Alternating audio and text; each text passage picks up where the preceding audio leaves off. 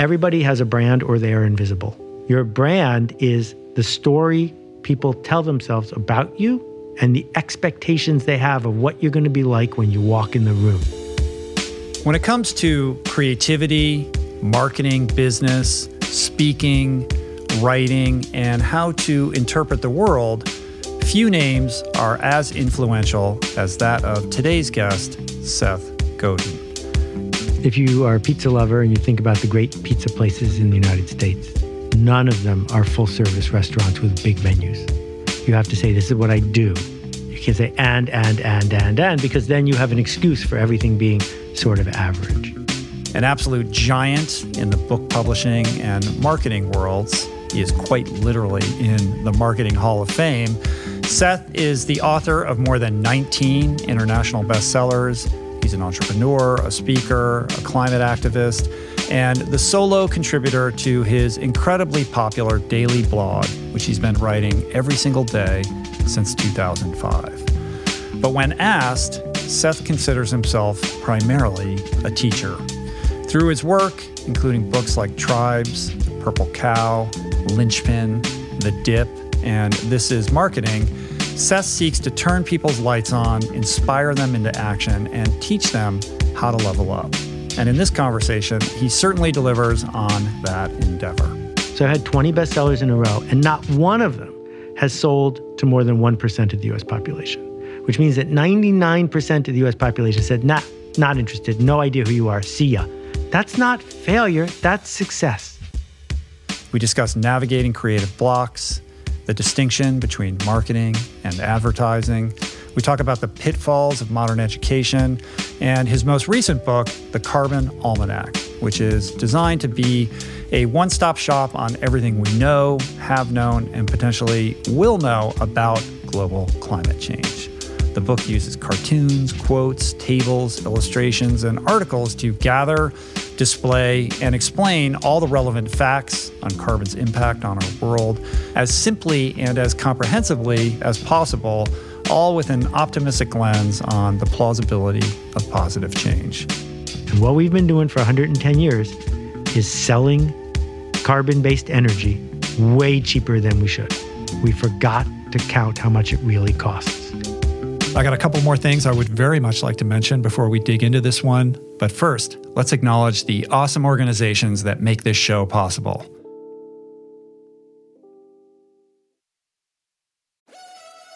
We're brought to you today by On.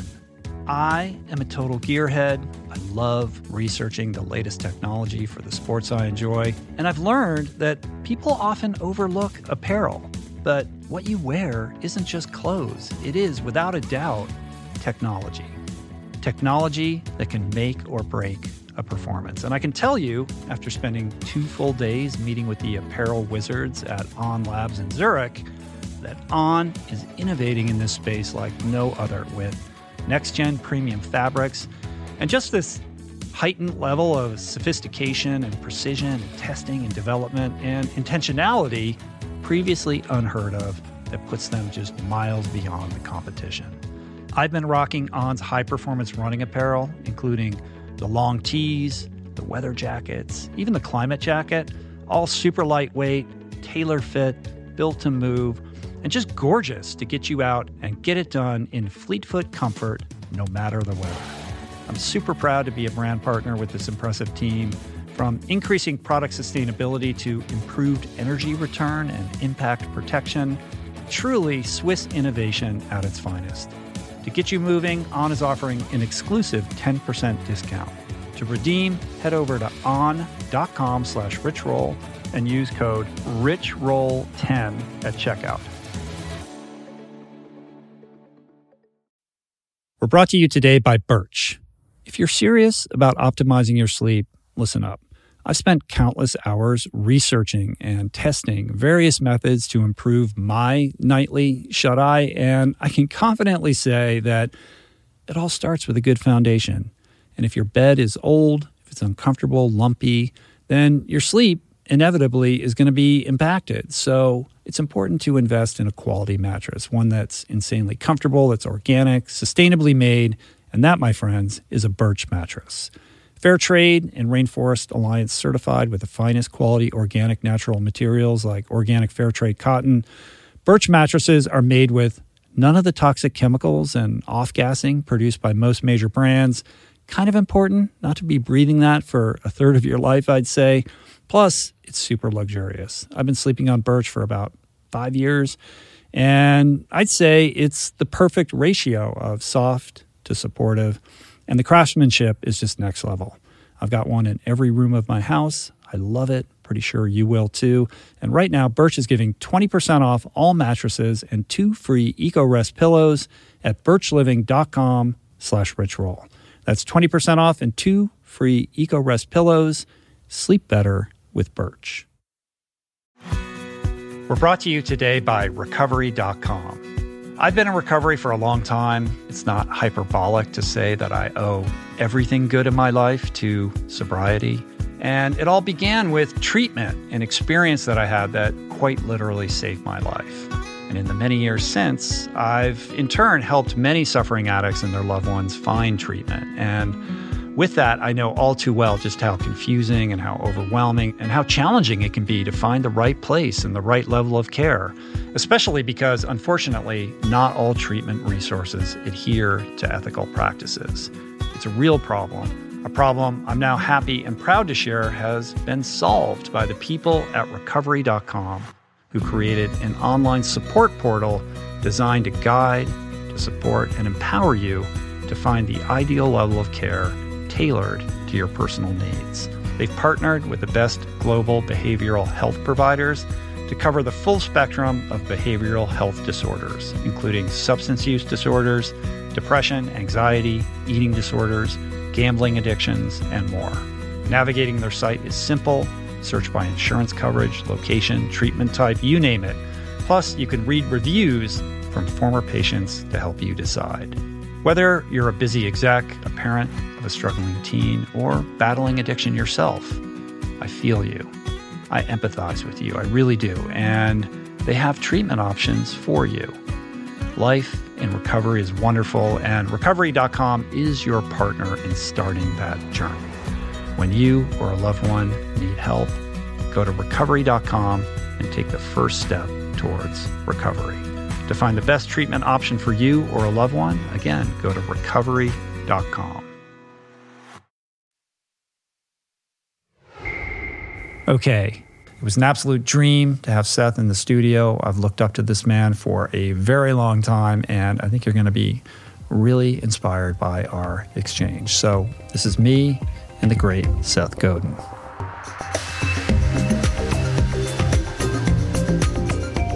It's such an honor and a pleasure to have you here today. I've been looking forward to this for a very long time. And on the subject of too many things to talk about, this is the challenge with you, Mr. Seth Godin, because you are truly such a polymath and wise on so many topics with this breadth of expertise that, spans a myriad of disciplines that it's very difficult to choose which thread to pull. And I have deemed this condition, this disease, polymath-induced podcast host paralysis. Uh-oh. Yeah, well, soon to be in the DSM-4. To be clear, I don't have that much expertise, but I'm good at asking questions about the way things work. I think that's a very humble answer, because I do think that you are very wise across so many disciplines. And I was reflecting on the drive over here today about the fact that, and I think this is a good way to launch in, that our email, I don't know if you remember this, but our email correspondence about trying to make this happen dates back many years through a mutual friend, Matt Frazier, who introduced us many years ago. And you said, listen, when you're in New York, I'm happy to do the podcast. Come up to my home in Hastings on Hudson, right? And I did not take you up on that offer. This is like a heuristic or a rule. Like, if you really want to have me on the podcast, you will get on the train from Manhattan and come up. And I did not do that. And the story that I've told myself about that, because I've reflected back on that many times, is that I was too busy. I had a packed schedule. I just couldn't afford the time. So I was rooted out in your rule. But that's not really the truth. I think the truth is that I was frightened by the prospect of meeting you. I was intimidated. You're somebody Wow. I hold in such high regard, and I did not feel up to the task. I was succumbing to insecurity and perhaps a sense of perfectionism paralysis that prevented me from rising to that challenge. I'm so sorry. That certainly wasn't my intent. It's all in my head. Well, but it's all in all of our heads, and it's my loss because we could have had 2 podcasts instead of 1. This is true. But I also believe that these things happen when they're meant to happen. And I now feel armed and ready in a way that maybe I didn't back then. But I think that subject of feeling paralyzed or not feeling up to the task with respect to a creative expression very much falls in the focus of many of the things that you pontificate on so eloquently. So I don't know that that's a question, but perhaps it's definitely a launching point. It's an epidemic. So I wanted, the story I wanted to start by telling you happened to me a couple of days ago. I was in San Clemente seeing a friend and got up at 6 o'clock in the morning to go for a swim. And I almost drowned. I am a good swimmer, but I have never experienced the current the way that I did. And it was this moment of, it doesn't matter whether I'm swimming with 10 people or no people. There's nobody who's going to help me but me. And this moment of, this might be my last thing. What do I want to do right now? And there's a lot of things left to be done. There's a lot of work left to be done, people to connect with, ideas to share. And I just took a deep breath and motored in barely. And I think it's worth talking about that because there's a huge difference between drowning off the coast of San Clemente and putting up a blog post that isn't perfect. Or connecting with a customer or a friend in a way that you wish you could do it differently the next time. And yet we've been pushed to make everything a matter of life or death when there aren't that many things that are actually matters of life or death. So in that moment of clarity, when you felt death being visited upon you, you had this, sense that there was much left to do and to kind of get out of your own way as somebody who's very good at getting out of their own way. It was extraordinary how quickly all the imposter syndrome stuff goes away. Because I'm sitting there saying, well, I can't swim nearly as well as Rich, but it didn't matter because I wasn't in a race with you. I was just trying to get back to shore. And in that moment, you become the best version of yourself, which is usually good enough. Yeah. On the topic of creative expression, the titans that come to mind are people like Julia Cameron, who wrote The Artist's Way, Stephen Pressfield, Robert McKee, who I just had in here, who was a hoot. Now Rick Rubin, have you read his new I was book? the first person to read his book. Oh, you were? Yes, I got an early copy of it because I was doing an event with him, a Google event with him, a fireside, and read that book and was just deeply moved by that. I think it's, soon to be, as it is released into the world, among the great books on creative expression. And I would consider your work very much in that regard as well. And I would be remiss on a very selfish level to not, run a little bit of an experiment on my own creative blocks. As somebody who is in the business of creative expression, really the last real book that I wrote was in 2012. And there is an argument to be made that all of this, the beautiful studio and the podcast and all of it, is a massive, elaborate distraction and justification or rationalization for not getting up and writing every day. And this is my Mount Everest that I'm determined to conquer in the upcoming year. And I think what's interesting about it is that, reflecting on my own boundaries as being somewhat porous and very much negotiable, I have a self-awareness around it. And I'm aware that these habits will not change without a system change.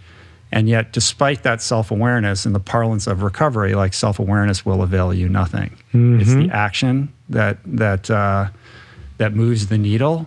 And in my experience, as somebody who's undergone, dramatic changes over the course of my life, those changes are generally motivated by pain when I feel backed into a corner. And the pain of my current situation finally tips over and exceeds the fear of that change. Well, that last part's good. I want to throw a monkey wrench in just a little bit, maybe for our listeners and not for you. I think Steve and I would agree on this. Just because there's resistance doesn't mean the thing you are feeling resistance about is important. And what you have been doing for the last 10 years is narrating a journey for millions of people. You haven't been hiding, working at a Baba tea shop. You have been showing up with a unique voice for people who need to hear it in a medium that didn't exist 25 years ago. Mm-hmm.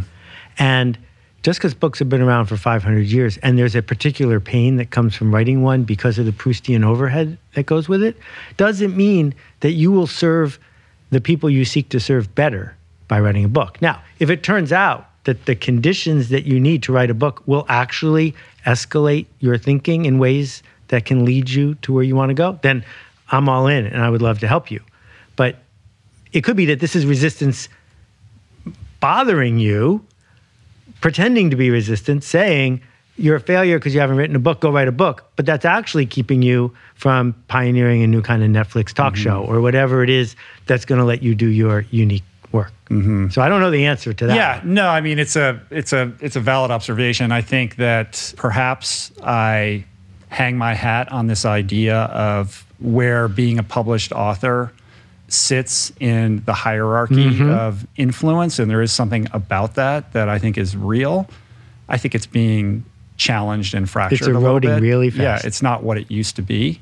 But I do think that fundamentally, I feel like I am a writer, and I haven't served that muse inside of me, and I feel that. So it's a function of like getting honest with myself and trying to dissect what are the externalities, those external kind of social pressures that I feel to live up to a certain standard versus what is the best use of my time and energy. And it is true that this podcast reaches more people than any book that I'm going to write on a weekly basis. So from that perspective, there's no reason to write a book because I'm already communicating with more people, if that is an important like variable in that equation. But books, as you know, with your love of books, stand the test of time. And there is something about that three-dimensional thing that exists in the world that I think is important and timeless and hopefully will remain so. Yeah. So thank you for teeing up first the discussion about the marathon, which is the difference between people who run 20 and 26 miles isn't physical condition. It is simply figuring out where to put the tired. That the people who finish figure out where to put the tired, and the people who don't. Because if you made it to 20, you could make it to 26. And you can't go to a trainer and say, please train me to run a marathon without getting tired. It's not an option. So if you're going to do important work as a writer, you can't say, I want to do important work as a writer, but not feel any of the feelings that come from doing important work, because that's the deal. That's why writing is worth doing. But that doesn't mean you have to do it the way Ernest Hemingway would do it. And there are lots of ways to create the conditions for you to have a place where the best work is evoked. And so I've coached a lot of friends to writing books, some of which have done very well. And the first rule is you can't become attached to the outcome. That publishing is a weird business that's more of a hobby. And it has all these signals in it that don't make sense. Great books don't sell that well. Lousy books sell a lot of copies. Good people spend their lives promoting books. That's not what you need to do. So we're not going to get attached to whether it's a bestseller. We're going to get focused on, did this book be what I want it to be? But then the second part of it is getting really clear about who's it for and what's it for. Who exactly are we seeking to change? And if you're not clear about that, you're going to write a mediocre book, no matter what it is. But if you can visualize the emotional state, the fears, the dreams, the desires of the person you're seeking to serve in the book, it becomes much more practical for you to be able to say, this works and this doesn't. And then the last thing comes from Isaac Asimov, who I used to work with when I was a kid and he was old. He invented the idea of robots. He was one of the most successful science fiction authors ever. And Isaac published 400 books in his lifetime. It's unbelievable. Unbelievable. And I'm sitting in his apartment near Lincoln Center in New York. And I said, so Isaac, he had a pretty big ego. He liked when I said things like, "You've written some of the most important books of all time, and you've done 400 books. How did you do that?" And he walks me over to this little tiny table with a manual typewriter on it. And he says, "What I do is I wake up in the morning and I walk over to this typewriter and I type from 6:30 to noon every day. And it doesn't matter if it's good, I just have to type." And that thinking tricked his subconscious into typing good stuff because it feels really stupid to sit there and type bad stuff. And so what I say to people in the 2020s is, you don't need a manual typewriter, you need a recorder. And then you need to find a human being you want to teach something to and go for a walk with them and record you for an hour telling them what they need to know. Then get it transcribed and start with that. Because you can make that better, but that just did the hard part, which is you got over the blank page is now off the table. Correct. Yeah. Yeah, I mean, the idea of creating that non-negotiable and then lowering the stakes seems to be the path forward.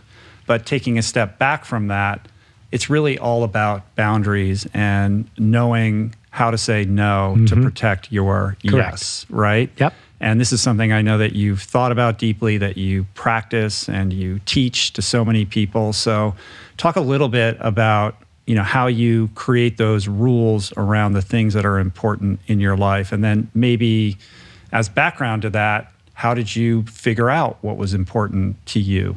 So if you are a pizza lover and you think about the great pizza places in the United States, none of them are full-service restaurants with big menus.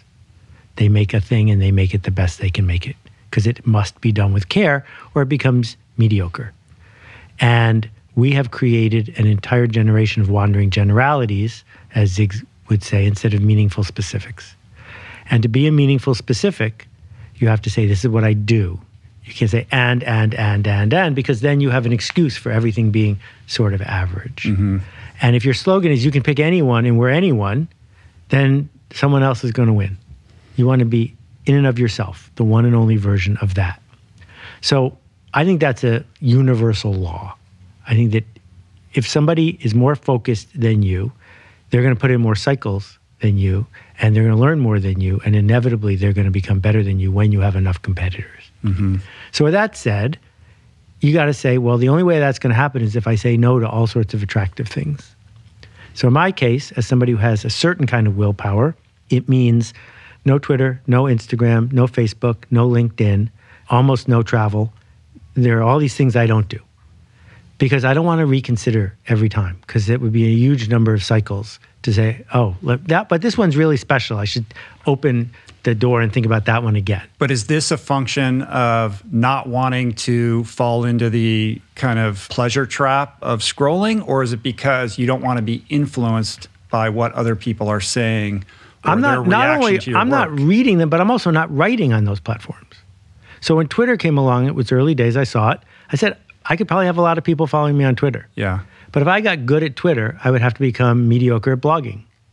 So I don't want to do that. I want to be really good at the thing I do and not do the other thing. So that's part A.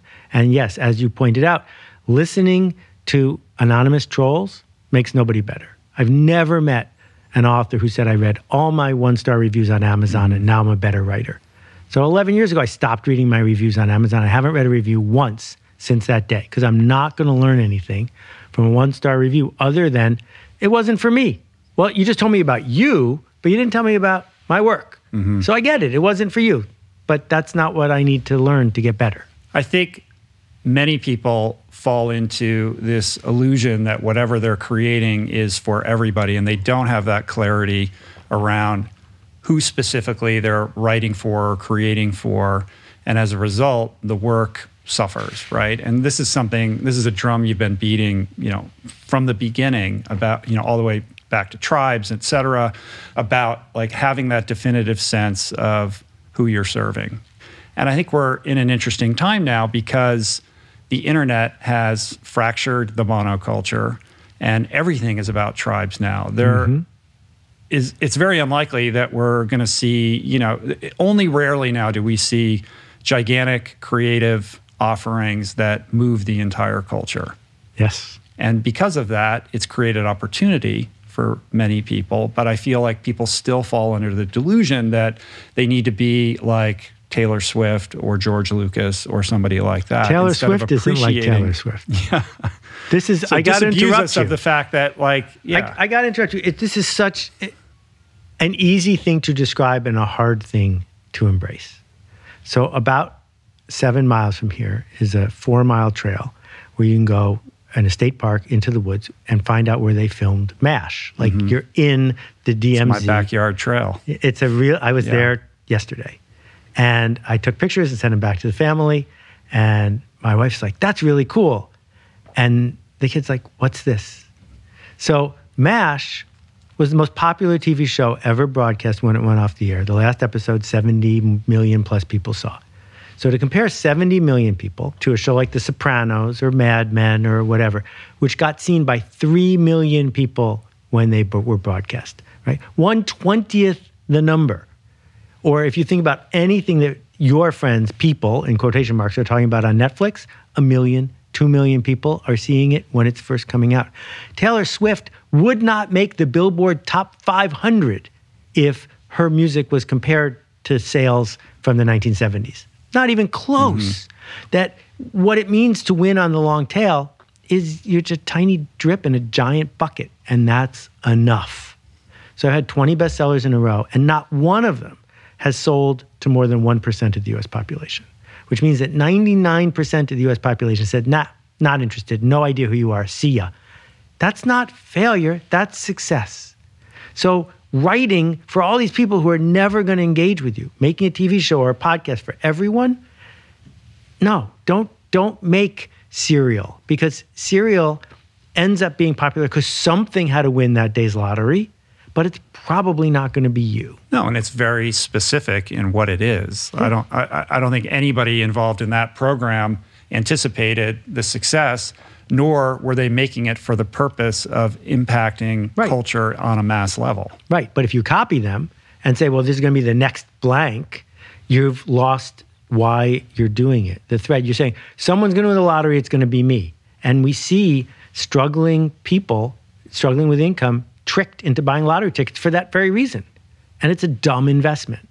And instead, put ourselves on the hook and say, no, I'm making this for the vegan community of Agora Hills, California. And if they don't like it, I have failed, because it's for them and that's who it's for. So I put myself on the hook when I say that. Whereas if I say, I'm making the best thing I can and hopefully lots of people will like it, well, then when a few people don't like it, you can just say, well, I'm waiting for the next people. I'm waiting for a lucky break. How do I hype this?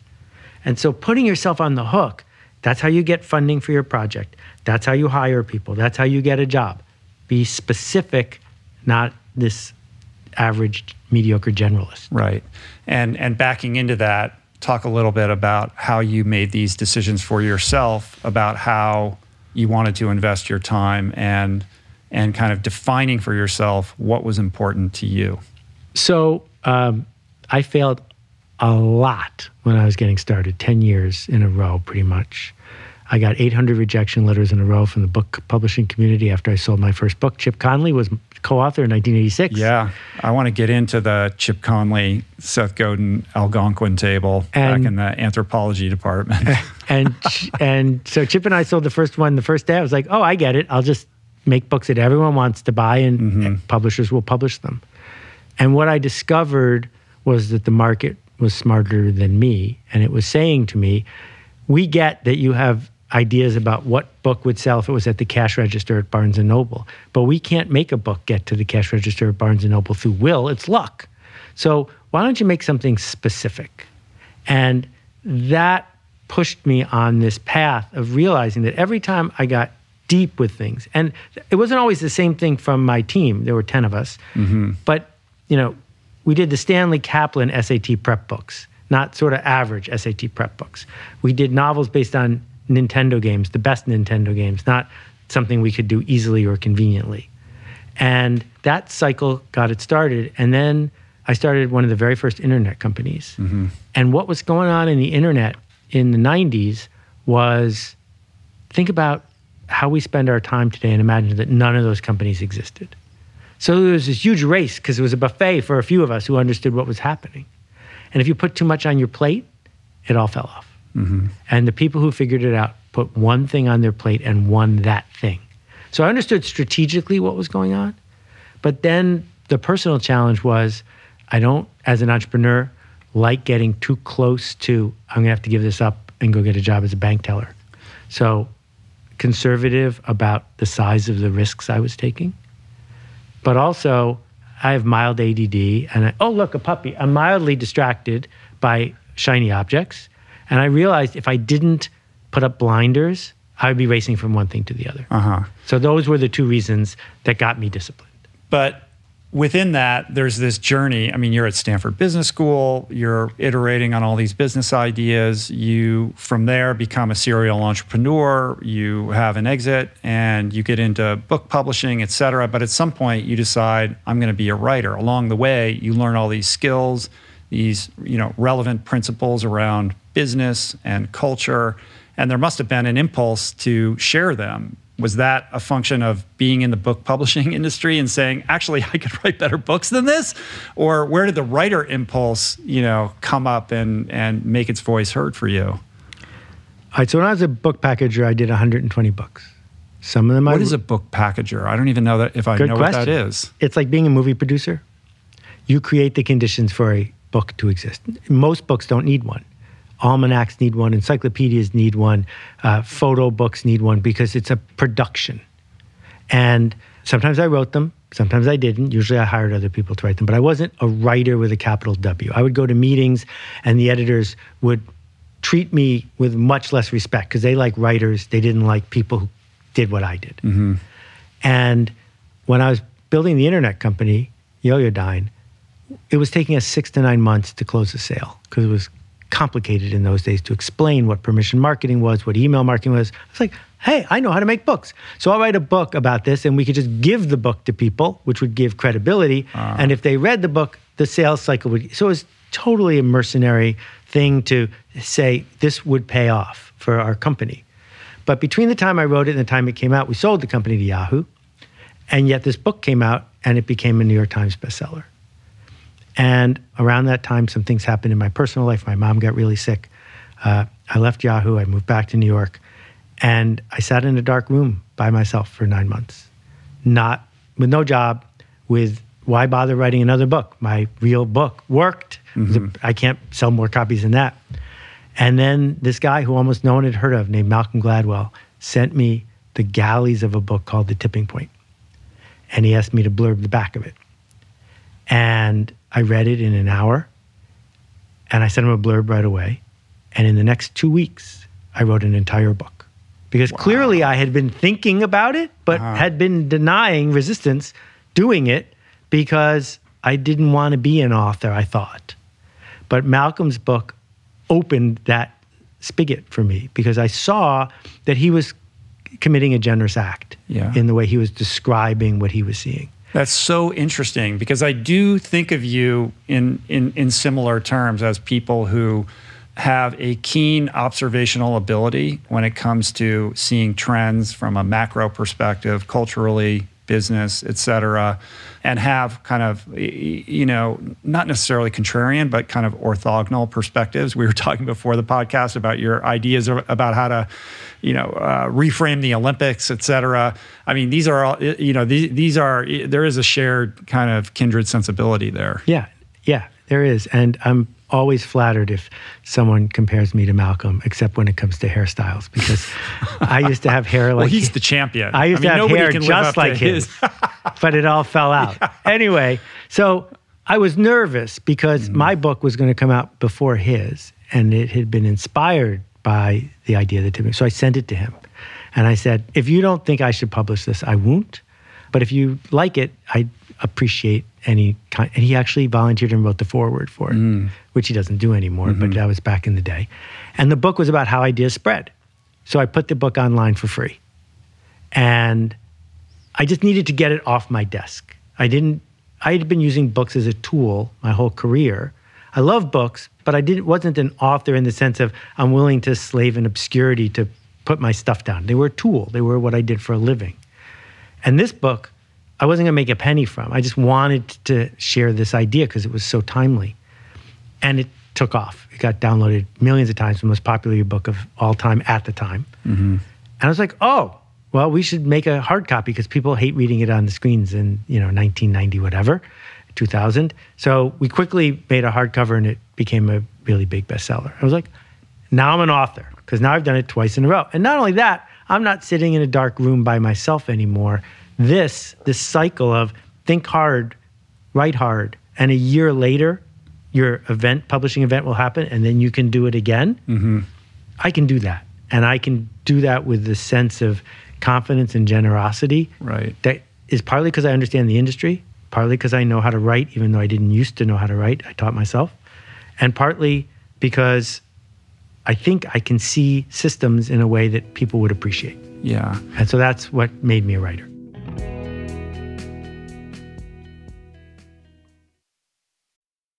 What is the meaning of life? What happens when we die? What is our purpose here? If, like me, you ponder these delicious existential questions, I have got just the thing for you. It's called Soul Boom. It's a podcast hosted by everyone's favorite best friend and my friend, the deep thinking and deeply hilarious Rainn Wilson, where he communes with intellectuals and entertainers, theologians and philosophers in intimate exchanges that tickle the mind, heart, and yes, the soul. Subscribe to Soul Boom on YouTube or wherever you get your podcasts and explore other groundbreaking series at voicingchange.media.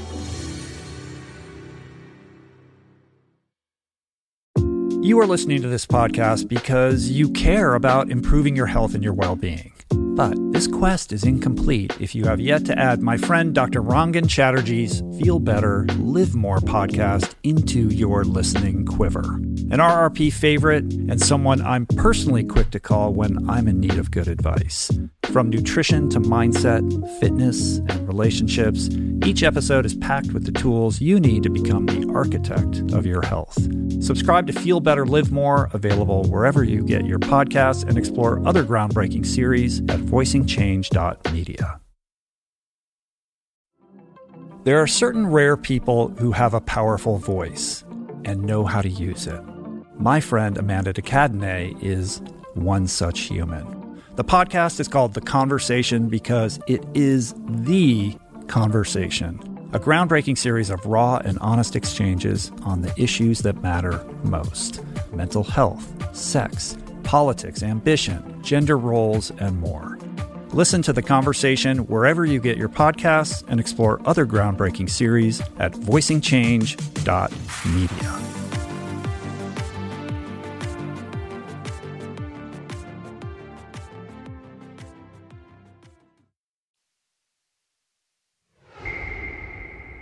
So today, when somebody says to you, oh, they don't know you, they've just met you, and they say, what do? Do you answer that you're a writer? Or how do you, what do you write on forms where they say occupation? So full credit to my friend Clay Hebert. He has a great 10-minute talk about the elevator pitch. But my rejoinder is no one ever bought anything on an elevator. And if you're busy doing an elevator pitch, it's probably a way of hiding. I think elevator questions are better because what you want is people to follow you out of the elevator and keep talking to you. And so when people ask me what I do, I now say I'm a teacher because I do it in enough media that I don't think of myself as just an author. But I've always had a lot of insecurity about picking that genre because imposter syndrome instantly follows. So as somebody who, is known as a genius of marketing, you're in the Marketing Hall of Fame. How does marketing play into how you think about what you do and how you kind of ship your creative work, to use your vernacular? Do you think about the brand of Seth Godin and the promise and the trust that you're building with the community of people that care about what you do? Okay, so small sidebar for people who haven't listened to me for 400 hours before. Marketing isn't advertising. Marketing isn't hype. Marketing isn't hustling people. No one wants to be hustled. It used to be all of those things. In 1965, advertising and marketing were the same thing. I'm not sure I understand the difference. Well, advertising is using money to interrupt people so you make enough money so you can do it again. And in the age of mass marketing, average stuff promoted a lot will always outsell. average stuff that's not promoted a lot. So Skippy peanut butter and Heinz ketchup and go down the list. Those are intentionally built to be average.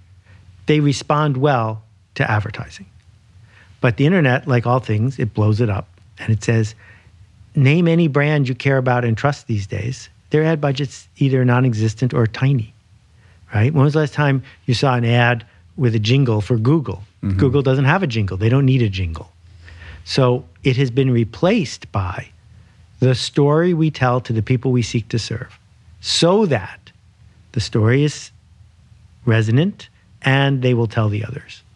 If you can do that, then you have done a good job of marketing. And so if we think about how do you go about marketing a Toyota Prius? Well, first thing is make sure it doesn't look like a Toyota Corolla. Because if it looked just like a Corolla as they were driving around the neighborhood, no one would notice them. But if you have a car 10 years ago that looks a little bit like a weird spaceship, your neighbors, and so you start to understand status roles and affiliation and dominance and subcultures and tribes, and all of these things are what marketing actually is, the story we tell that creates tension so that people will move forward. That's great marketing.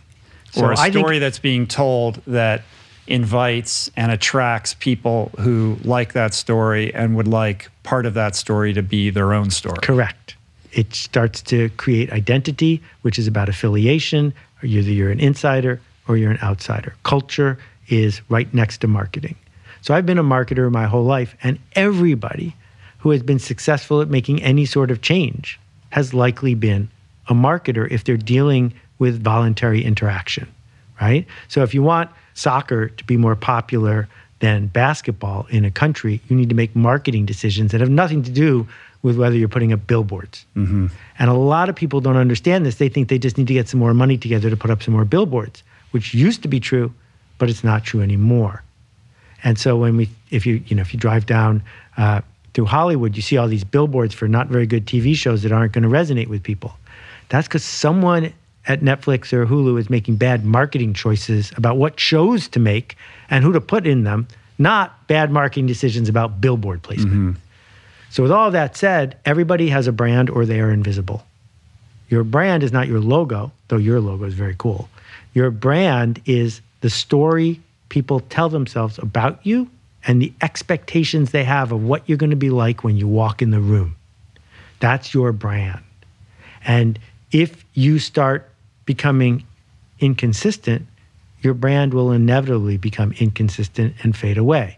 So General Motors doesn't have much of a brand because we don't know what to expect the next time General Motors tells us they're going to make a car. Whereas McLaren has a brand. No ads, but they have a brand. Because if I said I got a new car from McLaren, you would have a hunch as to what I spend on it and what it would mean about me identity-wise, which is why I have to take great pains to say I don't have a McLaren, right?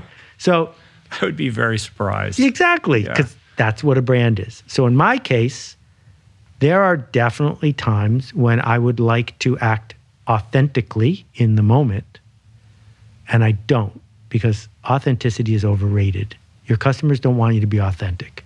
Your podcast listeners don't want you to be authentic. They want you to be the best version of you that you promised them. That there are certain professions like rock star where you get points for having a meltdown on stage and dying of an overdose because that's authentic. But in most other fields, if you go to see a doctor for a checkup, you don't care that the doctor's having a bad day. You just want her to be the best version of that doctor that she is capable of being today because that's what you bought. And so, when you see somebody having a tantrum dealing with a customer service person, that's, unacceptable. It is a version of status roles that I don't approve of. But also, if that person who was having the tantrum was someone you knew, their brand would change in your mind. Sure.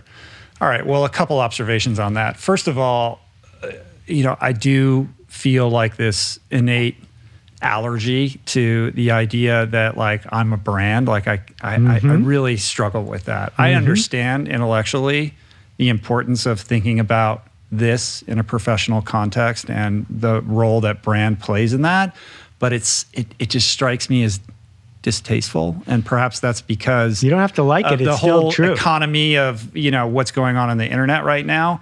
And then second to that, I would push back a little bit on, and I'm interested in your thoughts on this, on the authenticity piece, because I do feel like authenticity is an aspect of what I am communicating and advocating through the work that I do, because I feel like most people are so far shy of being authentic to who they are, and I have to model that. I don't have to. I choose to model that in a way that's perhaps a little bit more vulnerable than somebody else who does what I do, to create that permissiveness for the audience. Now, I calibrate that. I'm not going to come in and, I'm choosing those moments, not in a negative context of strategy, but there is too much vulnerability and too much authenticity. I would grant you that. So it's a spectrum. We're not disagreeing that we have no problem with the fact that Ilana Glazer plays a role when she's on television. We're not looking for the authentic Ilana Glazer. We're looking for Broad City Ilana Glazer, or Jerry Seinfeld, or George Costanza, whatever you want, right? And all the way at the other extreme, we want our spouse to talk to us like the authentic human being that they are. So everywhere in between is a spectrum. If we get pulled over for a traffic ticket, we don't want the cop to punch us in the nose just because they can and they're having a bad day. Not okay. It would be authentic, but not okay. The last time we were fully authentic, we were a year old and we had poop in our diapers. Ever since then, we've been calculating, we've been trading, we've been saying, I know I could blurt something out right now, but I'm going to hold back for just 10 seconds because it's worth it. And what I'm just trying to say to people is, I don't want to let you off the hook for your bad behavior just because you say, well, I'm being authentic, because I don't think it's a legitimate excuse. If you want to stand for something, stand for something. Yeah. That's all I'm saying. Right. I got you. So for the average person who's listening to this or watching this, like, why should they care about brand? Should they think about brand in the context of their own lives? Or how can understanding brand or marketing be, something that, should garner their attention? So how do you get into college, right? College is a sweepstakes. College isn't fair. Only 20% of the qualified people get into any famous college. If you just say, here's everything there is about me, now you know me as well as I do, please pick me, A, they're not going to spend the time it's going to take to learn everything about you, and B, it's probably not going to work. On the other hand, you can choose by which activities you narrate, by which behaviors you highlight, what you will be seen in the 4 minutes they're choosing to pick you or not. Same things when you're applying for a job. A resume isn't you. A resume is the things you selected to show somebody that you can honestly persist in doing consistently so that you can get to the next step. And the same thing is true in all the people we connect with online and all the people we work with. We get to pick what story people tell about us when we show up. My blog post today is about writing your own autobiography. So the biography of Robert Moses is a 66-hour-long audiobook. I strongly recommend it so you can listen to it at fast speed. So here's this guy who lived for 90 years, and it took only 66 hours to tell us about his life, which means you have to leave out all of it except a little tiny bit. Which part are you going to talk about, right? You're going to talk about that evening his daughter had a fever and he went to the drugstore for her? No, because it doesn't add to the narrative. So what I'm saying is, you probably will benefit from writing your own narrative and living it, because people are going to judge you one way or the other. You should be judged the way you want to be judged. There's this story that we want to tell others about who we are and how we show up in the world and present ourselves so that we can, succeed or make our way in the world in the manner of our aspirations. And then there's the stories we quietly tell ourselves about who we are and what we're capable of. Yes. And those are really, that really dictates outcomes, in the largest way. And this is the ultimate hamstring for most people, myself included. And this is what your next book is about. Tell me more. This is what we need you to teach us. What do we say when we talk to ourselves? Who is more qualified to talk about that than you? And I don't know. Maybe you. Well, maybe you. No, because I don't know how to talk to myself in a way that would increase my performance in ways that are outside of my comfort zone the way that you do. And I think that you can start with physical performance because it's easier to measure, but it's all of the same thing, which is you don't need more time. You don't need more information. You need to tell yourself a different story.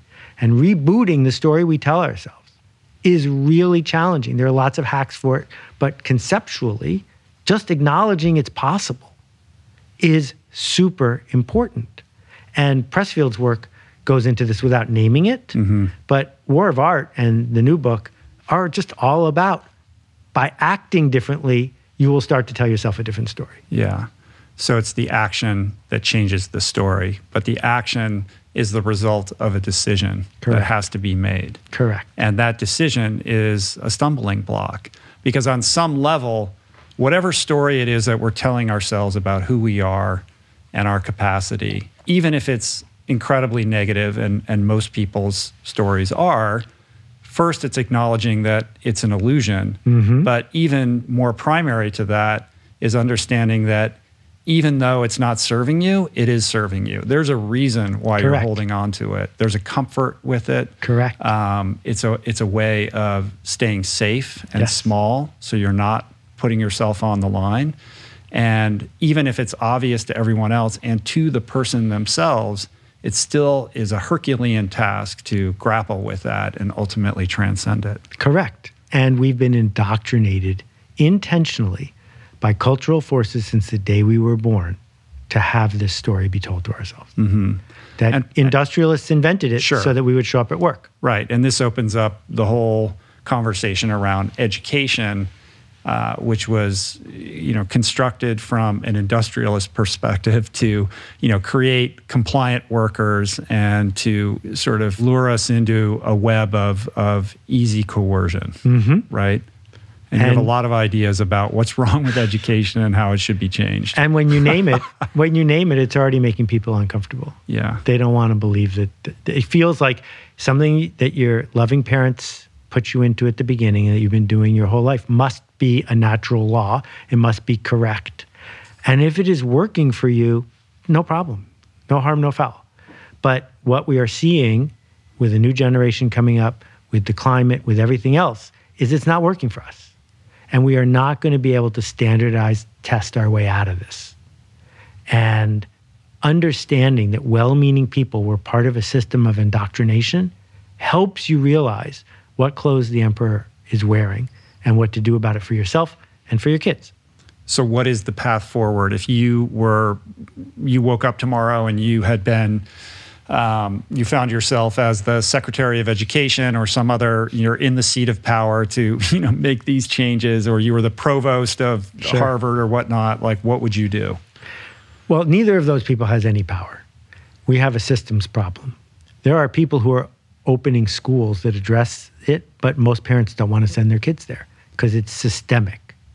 And I think we should be teaching kids 2 or 3 things: how to lead, how to solve interesting problems, and probably how to be a good citizen. How to lead is different than how to manage.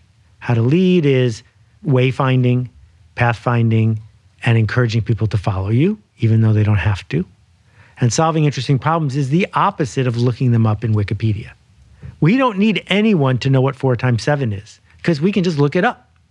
What we need is for people to say, oh, this is a thorny intersection of human problems, technical problems in a situation. I wonder if there's a way I can decode this. We spend 1 minute a year helping 8-year-olds and 12-year-olds with stuff like that. And it extends really dramatically into sports in school, which seems to be about solving a trophy shortage, not about helping kids lead and solve interesting problems. That was part of the Malcolm discussion that I had here.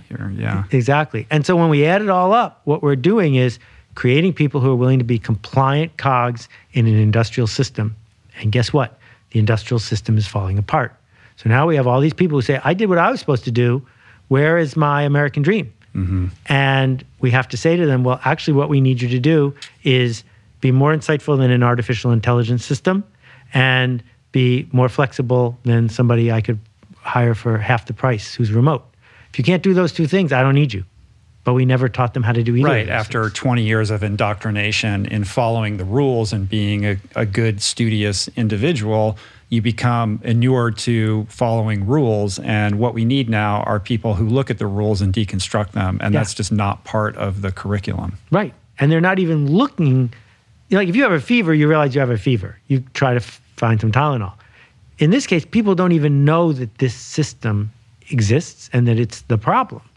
And so part of my work on education has been just highlighting it, just saying, look what just happened in this classroom right here. Is that what we want to do tomorrow? And if not, how are we going to start undoing it? And there's a lot of interesting work getting done in unschooling, in peer-to-peer schooling, where if you say to a 7-year-old, teach this 5-year-old 5 things, they probably can. Mm-hmm. And the 7-year-old grows, the 5-year-old grows, and a cycle is created that's different. Lenny Levine, the great kindergarten teacher who had such an impact on my family, he said to the parents, the only purpose of his kindergarten class for 9 months is you can't say you can't play. He said, your kids are all going to learn how to read. But if I can teach them the expression you can't say you can't play, meaning if someone wants to join the circle, they can join the circle. If someone needs your help, they get your help. If someone needs leadership, you lead.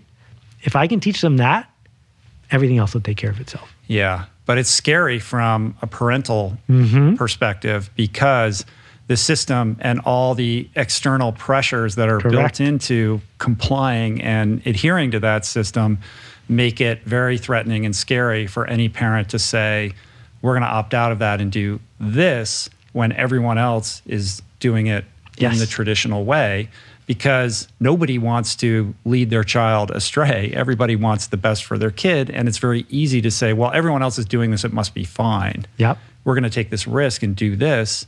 What if it doesn't work out? Right. Back to being on the hook, right? That most suburban parents would like to be on the hook for a sticker on the back of their car 10 years from now, not on the hook to answer for why their kid didn't do well on the SATs. Right. And the sticker is about the parents. Correct. The sticker is about the parents. And then we say to a 17-year-old, please make a decision about going $250,000 in debt and base it on whether or not their stadium makes you happy. Sure. And not for nothing, when you're 17, you need to know what you're going to spend the rest of your life doing. Yeah. Which is total insanity. Right. But all of these things have evolved in our lifetime because the system rewards them. And the more I think about systems change, the more clear it becomes to me that the system and the status quo remain because they're good at remaining, that there's a self-fulfilling thing going on, that systems that didn't work disappear, and that systems that are good at hanging on, hang on. And so we built all of this insulation around the industrial system, the education system, the carbon system, so that they would stick around. And the only way to get rid of them is not for the emperor or the person at the top to slice them open, because that never happens. It's when the grassroots says, we're not going to deal with this anymore. Right. You need that grassroots, but at the same time, part of the intractability of that problem is that the architecture of system stability, like the engine behind it, are the incentives, right? And you can't change the system without changing the incentives. Correct. And most of the incentives in our society are not only holding broken systems in place, they're incredibly difficult to change. And those can't necessarily change at a grassroots level. It has to be from the top down as well. Well, so let's think of a couple. Like if you look at farm subsidies or pick your But poison. those might be the last domino. So let's just pick a couple trivial Campaign examples. finance. One trivial example is no one wears a suit to work anymore. Like no one, meaning 95% of the people. When I was born, every person who worked in an office wore a suit. That didn't take that long. What happened? Well, it started because Levi's and the Gap figured out they could make a profit by flipping one day of the week. And then it shifted because certain kinds of knowledge workers used software in a way that created so much value they got to announce what they were doing. And a different class of knowledge worker came along who wasn't an investment, and on and on. And so bit by bit, it starts to fall apart. Or a pandemic shows up, which is a crisis, and Zoom is ready for it. The technology is present. And all of a sudden, we're dismantling one of the biggest systems in the history of the world, right? Commercial real estate. You don't have to go to work, so you don't want to go to work, so you can work from home. Well, that means that there are giant skyscrapers in New York City that used to be worth $1 billion that are empty right now. And maybe they'll never have people in them again. That there are forces that want people to come back, but people have enough power. So bit by bit, systems start to change. So there's usually a disruption, a crisis, a technological innovation, some sort of cultural shift that causes these things to happen, right? In the case of music, we got rock music because the transistor radio came with headphones. And before that, everyone in the family listened to music together. And it's headphones that permitted teenagers to listen to music their parents hated. And so we had to invent music that parents would hate so that teenagers could act out, and the headphones were the tool that changed the entire music industry. And then go fast forward 30 years, MTV is doing its thing, but then rap music shows up, and there's another way forward, and our friend Rick Rubin walks right into that and begins to change just a little tiny corner, which gets bigger and bigger and bigger and bigger, and then radio falls apart, so then the Billboard charts don't matter anymore. And so, yeah, systems change in surprising ways, but usually because a bunch of people can outline how and why it should change. Yeah, there's something placating about that also, though, because it's reliant upon some kind of technological innovation, or it's about some outlier creative who expresses themselves in a certain way that shifts culture, which can create paralysis for that grassroots movement. It could, but I think there's plenty of, if we talk about technology, the thing that's going to change education is, for example, every course at MIT is online for free. Right. But here's the thing. The pandemic presented an unbelievable opportunity for that seismic shift. We saw it in the workplace. We really didn't see it in education. It snapped back to where it was. Yep. Scott Galloway talks about this quite a bit. Here was this massive opportunity where these institutions of higher learning could have broadened their enrollment and created tiers of education experience for people as public servants. But these brands are so powerful. It's back to brand, right? Like Except Harvard, Stanford, whatever, they have to protect their brand, and that brand is built upon exclusivity and limiting enrollment. Even though they're sitting on ridiculous endowments. Scott and I agree about a lot of this, but I don't agree that it is ever going to be led by Harvard or Yale. What's already happening is a self-taught computer programmer who uses Stack Overflow for 2 hours a day for 2 years can go get a 6-figure job. Sure, and this is happening right now. It's all going to unravel. It's the reemergence of and the respect for trade. Correct. And the other thing that's going to happen, which is already happening, is third-tier colleges are going to go bankrupt. They're going to go bankrupt all of a sudden and widespread because they don't have big endowments and people aren't going to be willing to go in debt for the rest of their life to get a second or third-rate degree that isn't worth anything. So once that happens, then you have this cratering underneath, and all of a sudden, people are going to start, like I just got a note today, applications at the top 5 business schools, of all the famous ones, are down between 15 and 25% this year. In 1 year. That's crazy. But not surprising, because a whole bunch of people are saying, I don't want to become an industrial middle manager. Right. I don't need to go to Wharton. I'm going to go do a thing with the $100,000 I saved. And the status of that degree can drop really fast as soon as the people who are gauging the status don't care about it anymore.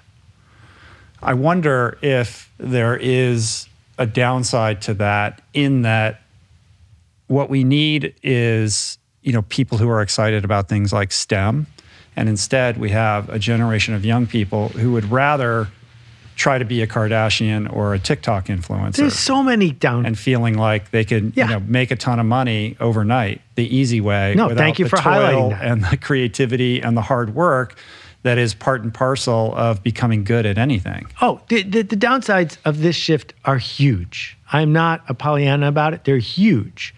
And anti-intellectualism is a problem, as well as anti-smart is a problem.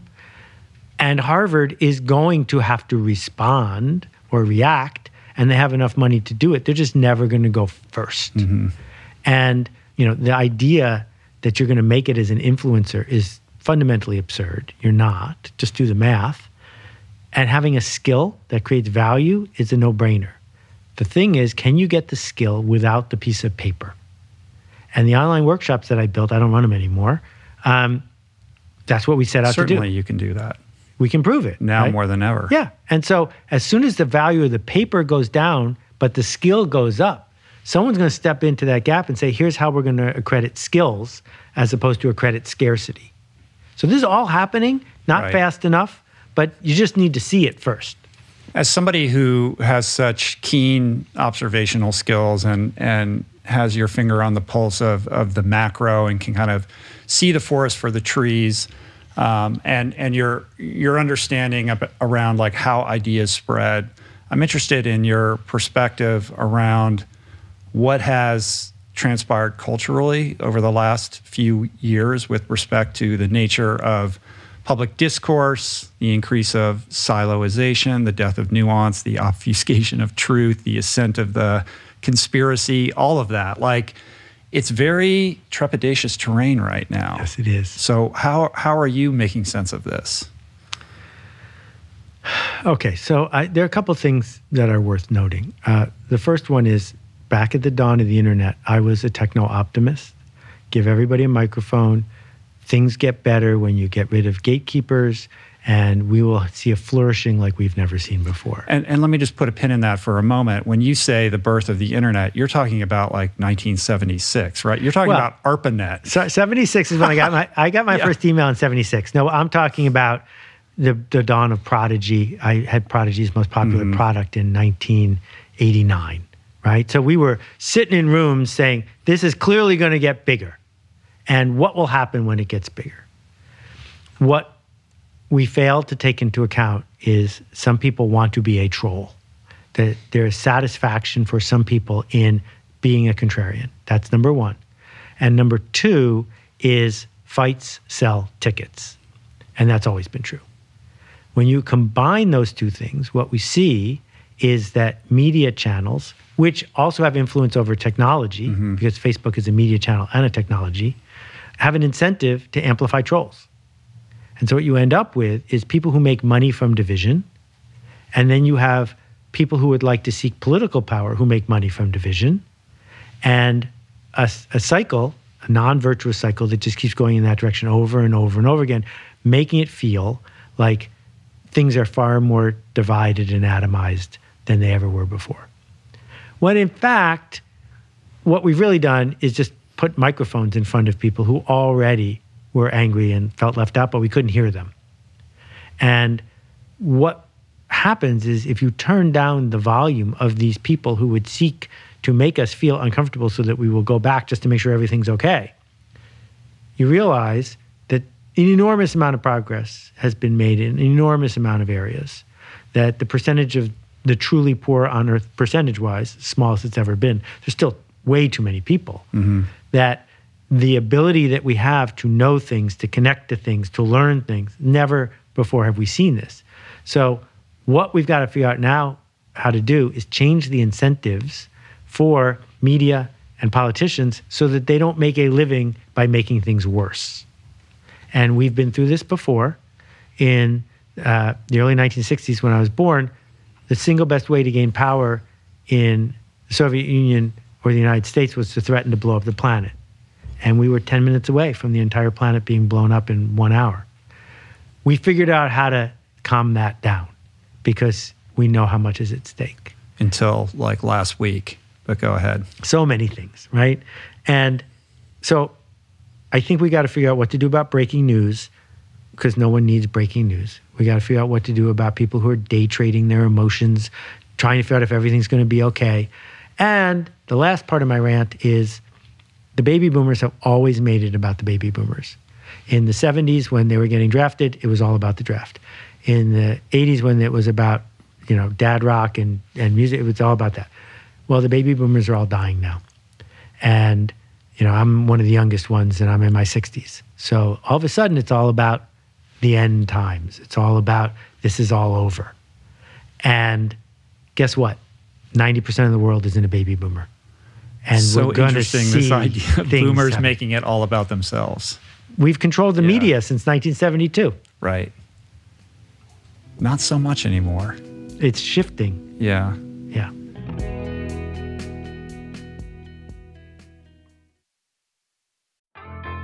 There is so much health information out there. It can feel overwhelming and leave even the most well-intentioned confused about what's what and who to trust. Well, the first person that I call when I'm seeking clarity is my friend and nutrition expert, Simon Hill, host of the fantastic podcast, The Proof. Each week, Simon matches wits with brilliant scientists, translating their evidence-based insights into actionable tools for better well-being. Subscribe to The Proof, available wherever you get your podcasts, and explore other groundbreaking series at voicingchange.media.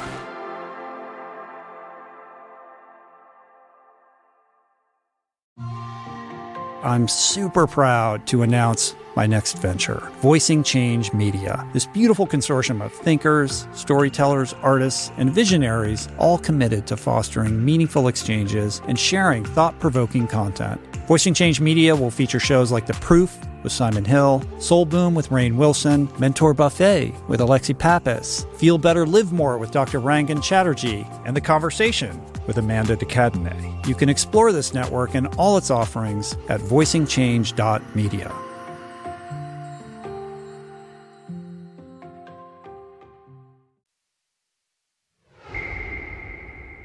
There is this situation in which we have the denigration of trust in institutions, right? With media, politicians, corporations, et cetera. And also, we don't agree upon a shared set of facts about what's real and what isn't, which is an even larger, kind of more macro problem. And the siloization is separating ourselves and gamifying the discourse such that it's about being right, or it's about signaling to your in-group that you are a member in good standing, as opposed to grappling with the nuance of reality and trying to make sense of it. And this I see as, the great existential crisis of our time is the climate, and I promise we're going to get to this, but this is another great threat to our ability to problem solve. How can we solve the climate problem if we can't agree on reality? Okay, so again, part of this is amplified by people who make a living amplifying it. But we've never agreed about reality. 10 years ago, 80% of the people in the United States said they believed in angels, that angels were real. And what's always been true is that human beings have emotions and feelings and stories. And science, which is only a couple hundred years old, has come along and shown us replicatable, falsifiable theories that we can say, this is reality. Your emotions are your emotions, and there's a gap between them. And that gap widens and narrows over time. But people, including me, believe lots of things that aren't true. What you're highlighting, I think, is that you can sell a lot of papers and raise a lot of money by pointing out that the other team refuses to acknowledge reality and that our reality is right. What really is being said is we have feelings. We have feelings about winning and losing, feelings about status, feelings about affiliation, feelings about being in something. And we will find facts, in quotation marks, to prove that our feelings are correct. Because people don't like to acknowledge that their feelings are not correct. So, small aside, I used to get upper respiratory colds because I traveled so much. And I walk into a health food store in a strange town, and I say to the person behind the counter, I got a bad cold. Do you have any placebos? And she says, I don't know if they've come in yet. And she calls to the back to the manager, do we have any placebos? And they did not want to admit that they sold placebos.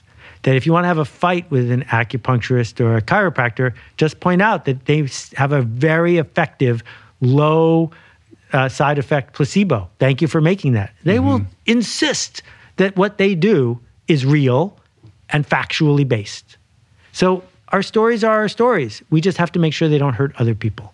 Our stories are our stories, and we have to make sure they don't hurt other people. I'm not convinced that people care about whether their stories hurt other people or not. Not enough. They don't care enough. That's our work.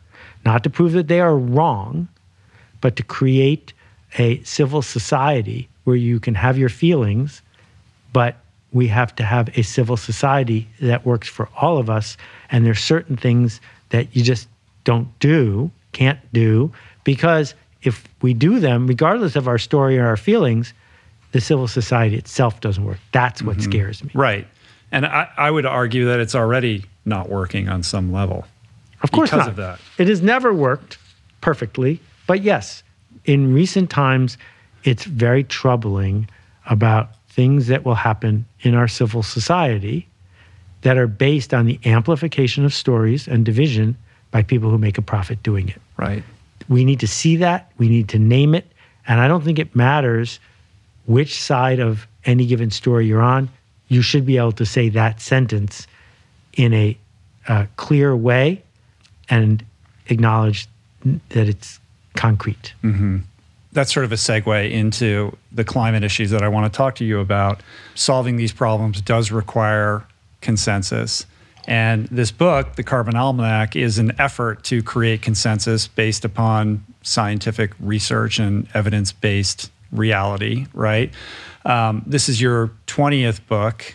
20th? There are 20 bestsellers. This is 21, but this is not my book. It's our book. And what's interesting about it is that on some level, you can make the argument that it is very much a departure from your other books, which are about marketing and business and creativity and expression, et cetera. But there's another argument that it is very much a piece with your other work, certainly in the kind of beautiful artistic presentation of it. But talk a little bit about how it fits in thematically with as a kind of extension of the work that you've always been doing. So the Earth is going to be fine. That's not the question. The question is whether people living on the Earth will be fine. And whenever we talk about the future, what we're doing is telling a story. And the problem with the last 40 years of talking about the climate is that people who've been telling a story haven't been doing a very good job of it. And they've been waylaid and manipulated by the people who dig things out of the ground or want certain political structures to stay the way they are. But the fact is, the first thing most people say who know what they're talking about when you talk about the climate is they say it's complicated and it's inconvenient. That was even the name of the movie. And when you say to people it's complicated, their eyes begin to glaze over. And when you say and it's inconvenient, they walk away. On top of that, it's easy to feel stupid because no matter how much you know, somebody knows more than you. So it became hard to talk about. If you can't talk about it, you can't make it better. So the purpose of this project is, I wrote my first blog post about the climate 16 years ago, didn't solve the problem. And I haven't written too many other posts in the 15 years in between because I didn't feel smart. I felt stupid. I felt like whatever I was going to write, people were going to say, you don't know enough. And I said, well, if that's true for me, it's probably true for other people too. And I used to make almanacs when I was a book packager. I knew how to make an almanac. I could have made the whole thing myself if I had spent 5 years on it. But I wanted to model systems change. How do we do something together? And so 300 people, 40 countries, every single page is footnoted with live links on our website. We correct errors in real time. We haven't corrected any that matter. And we're all volunteers, including me. And it became a bestseller in the US and the Netherlands and Italy and just came out in China. But here's the thing that people should take away. Let's say it's 1642 and you're a James Bond villain and you want to kill all the whales. The way you would do it is by putting space lasers on satellites and shooting the whales from space. The problem is there are no satellites and there are no space lasers. So you know what you could do instead? You could teach 5 people that whale oil is a really good way to light your house. And if you did that, the idea would spread. And then there would be whale oil refineries and people who made the lanterns and people who built the boats and people who hunted the whales and people who made a living building a system in which the input was whales. And the only reason there are whales left is not because people said, please, please, please stop hunting whales. The only reason there are whales left is because someone invented kerosene. And then the system changed. And we have a systems problem. And this is what I learned in working on this project. I learned a lot about human nature, about the amazing people I did this with around the world. But the systems problem is simple. 110 years ago, there was a gusher called Spindletop. And a couple years before that, they found oil in Pennsylvania. And those two things created the modern world. Cheap energy from the ground for anybody who wants to dig it up. And what we've been doing for 110 years is selling carbon-based energy way cheaper than we should. Mm-hmm. We forgot to count how much it really costs. And so everything in the system around us is based on cheap energy that's underpriced. And as long as the system is based on convenience and price and all the other things we built around it, we can't solve this problem by just saying, I'm composting in my backyard. Yeah. We need to change the system.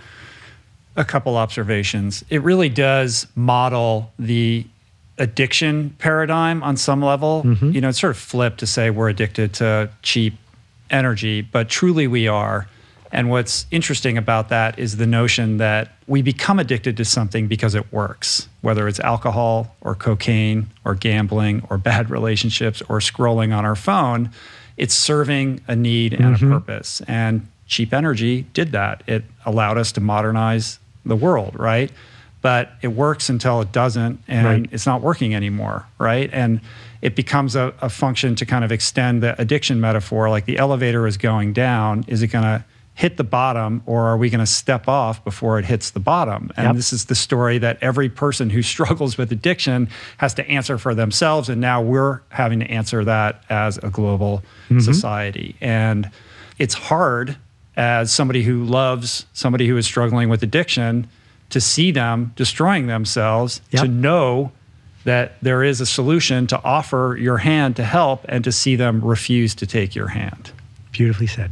And this is the scenario that we are in right now.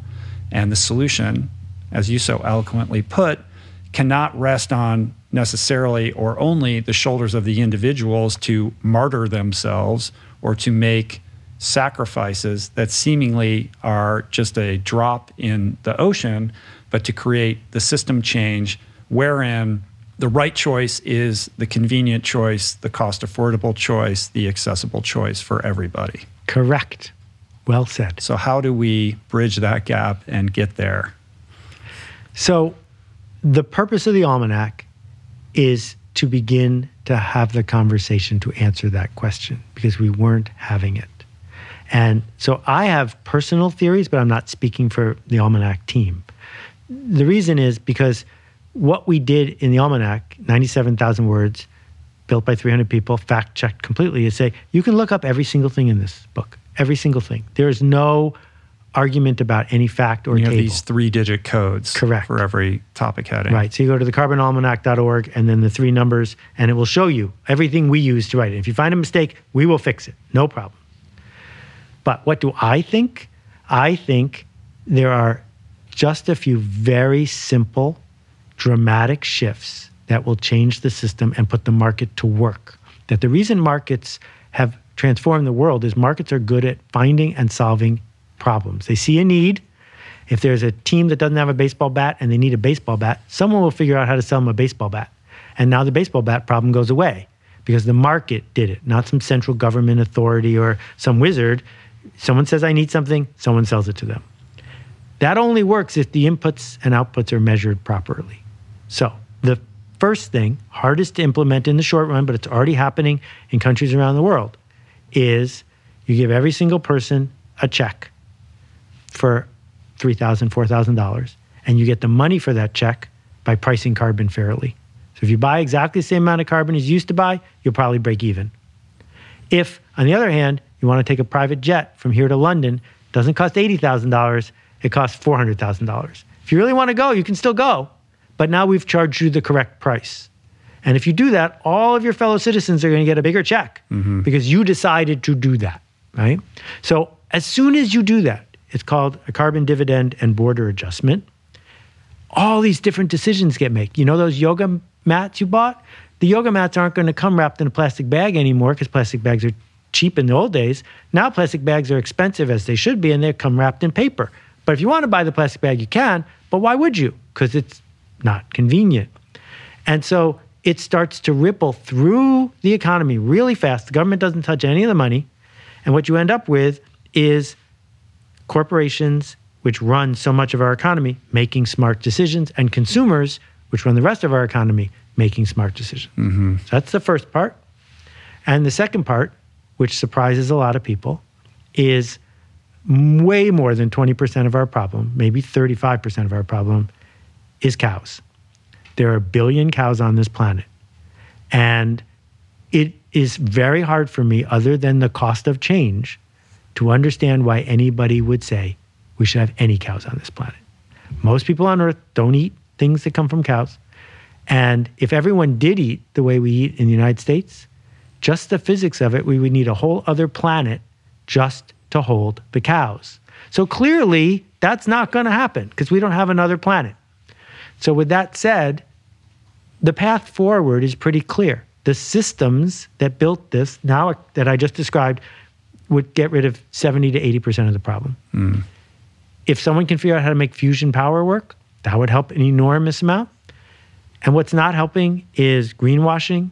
What's not helping is people doing performative stuff that makes them feel like they're making a difference, like recycling their plastic water bottles, which doesn't work, which was invented by the plastics industry, and they know it doesn't work. When you start doing those things, you're giving yourself solace for one day, but you're spitting on your grandchildren's back. Those are lullabies, Correct. Right? Designed by vested corporate interests to make us feel like this is all moving in the right direction, when in fact it's a barrier to the solution that we need. The cows thing, people are very dismissive of that. They like to make fun of it. And there's a lot of sort of intellectual gymnastics going on right now to suggest that, that's really not part of the problem. In fact, we need the cows for the soil that has been so denigrated. And, there's a lot of, I think, moral and intellectual confusion around that. Yes, and I really don't want to have an argument with anybody who cares about keeping beef around. I get it. That's your story. Those are your feelings. You can have them. You just asked, when you look at the math, where it's coming from. There's a great book that people who want to approach this problem with an open mind should read called The Wizard and the Prophet. And what he describes in its history book, it's about two men who only met once in their life who changed the world. The wizard won the Nobel Prize for feeding people in Mexico, India, and other places by hybridizing seed and killing the soil by creating the fertilizer industry. Because if you put enough fertilizer down and till, you can grow a lot more crops in the short run. He fed 1 billion people doing that. It's hard to be against feeding 1 billion people. The prophet invented the modern environmental movement and said, we have exceeded the Earth's carrying capacity, we need less people, and we need less of a footprint. So their whole lives were woven back and forth. They just kept missing each other. And the wizard was right and the prophet was right. They're both right and they're both wrong. That the way forward is to understand how we're going to use technology to create the conditions for carbon to get back in the topsoil. How are we also going to tread lightly and put in, whether it's LED lights or family planning, so that we don't have 20 billion people on the planet, because we can't have 20 billion people on the planet, no matter how you do the math. So it's complicated. And the people who don't want us to change will make it more complicated. And this is the thing I really want to focus on, because a lot of people listen to you, and some of them will be swayed by people who want the status quo to stay where it is. So the easiest way to do it is, I need to persuade you not to get near beef because blah, blah, blah, blah, blah, blah, blah, blah, blah. And there's just like a lot of math and stuff. And it's easy to say, okay, fine. And then this person says, well, how will we live a life without plastic? And so we just need to be alert to the fact that we can argue about this all day, but the Earth is getting warmer every single day, and a melted ice cap never gets unmelted. Sure.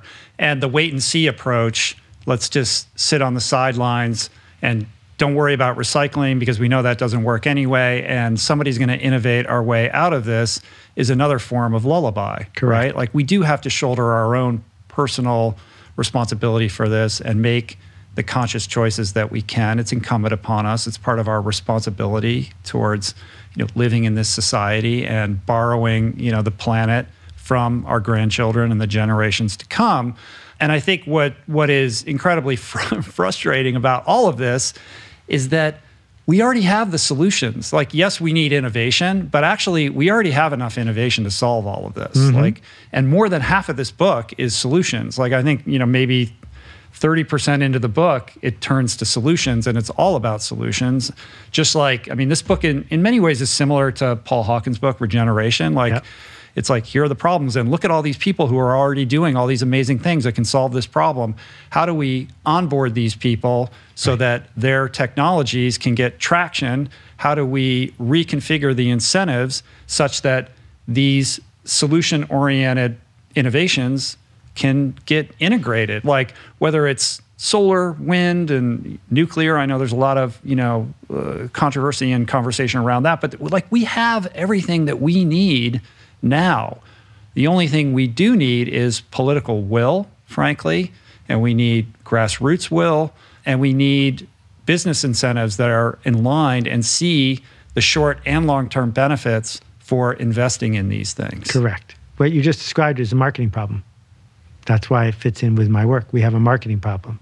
That if you tell an investor, you tell a CEO, you tell a congressperson a story that's true, that resonates, that's to their advantage, they will use it. They will move in that direction. We have done a bad job because of the wizard prophet confusion of letting the status quo persist, because their stories are better, because they got really good at it. So Ogilvy, the famous ad agency, invented the term carbon footprint, and their client was British Petroleum. It's one of the great marketing campaigns of all time. Because if you are worried about your carbon footprint, you feel like a hypocrite. If you feel like a hypocrite, you're not going to talk about it. Yeah, that's super interesting. The Exxon memo, like I flagged it in here. It's like on page 46. I can't wait till they sue us. It would be great. First of all, all right, in the book, you have a photocopy of a memo from Exxon dated November 12th, 1982, in which Exxon proceeds to basically describe the very problem that we're experiencing right now in 1982. And they got to a degree. How did you even get this memo? They predicted exactly what the climate would be like today in that memo. And the great cartoonist Randall Munroe linked to it in one of his XKCD cartoons, so that's how I found it.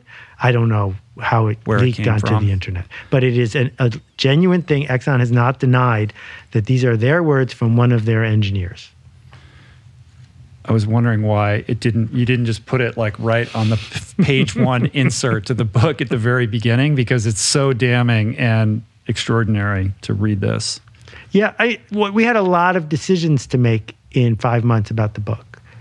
It's easy to make a book that's filled with shame and blame and villains. Yeah. And it's also easy to make a book that's completely positive all the.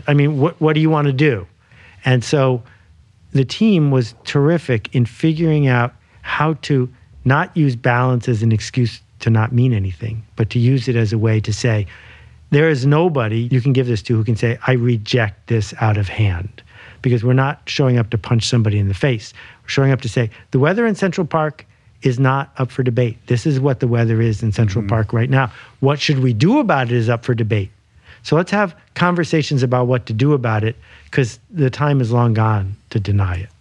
Explain why you felt compelled to create this book in an almanac format, and like, what is an almanac actually?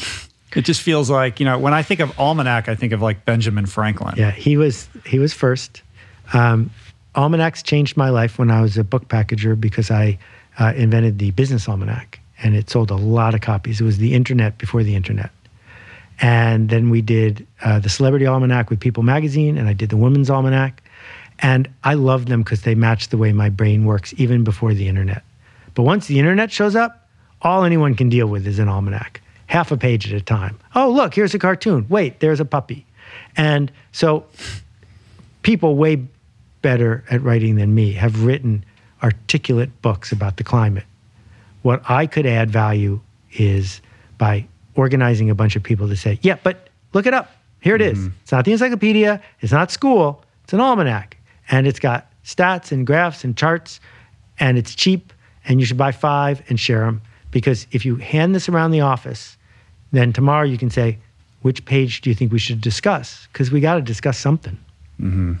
part of the kind of cultural battle that we're waging right now is one between liberty and responsibility, and liberty is winning. There is something very American ingrained in our DNA as citizens of this country that over-indexes on liberty, and we've seen the flare-ups politically and culturally around that right now.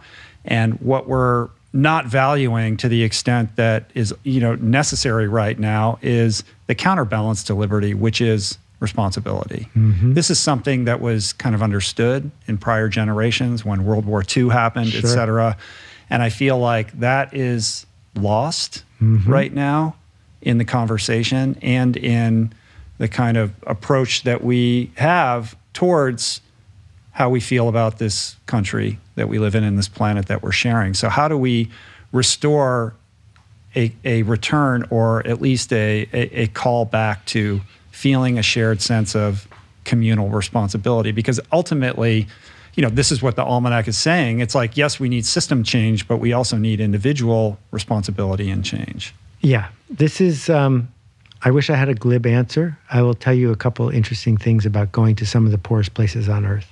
I've worked with Acumen for more than 20 years. Jacqueline is one of my heroes. She's unbelievable. She's a very special person.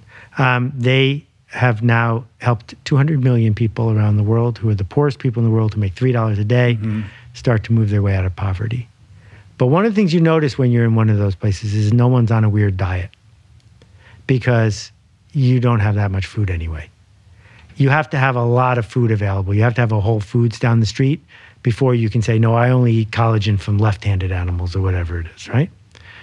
And the other thing that goes on is there's an enormous amount of freedom from government intervention in places like this. You don't have to pay any taxes, and there's nobody from the government who's going to come tell you what to do.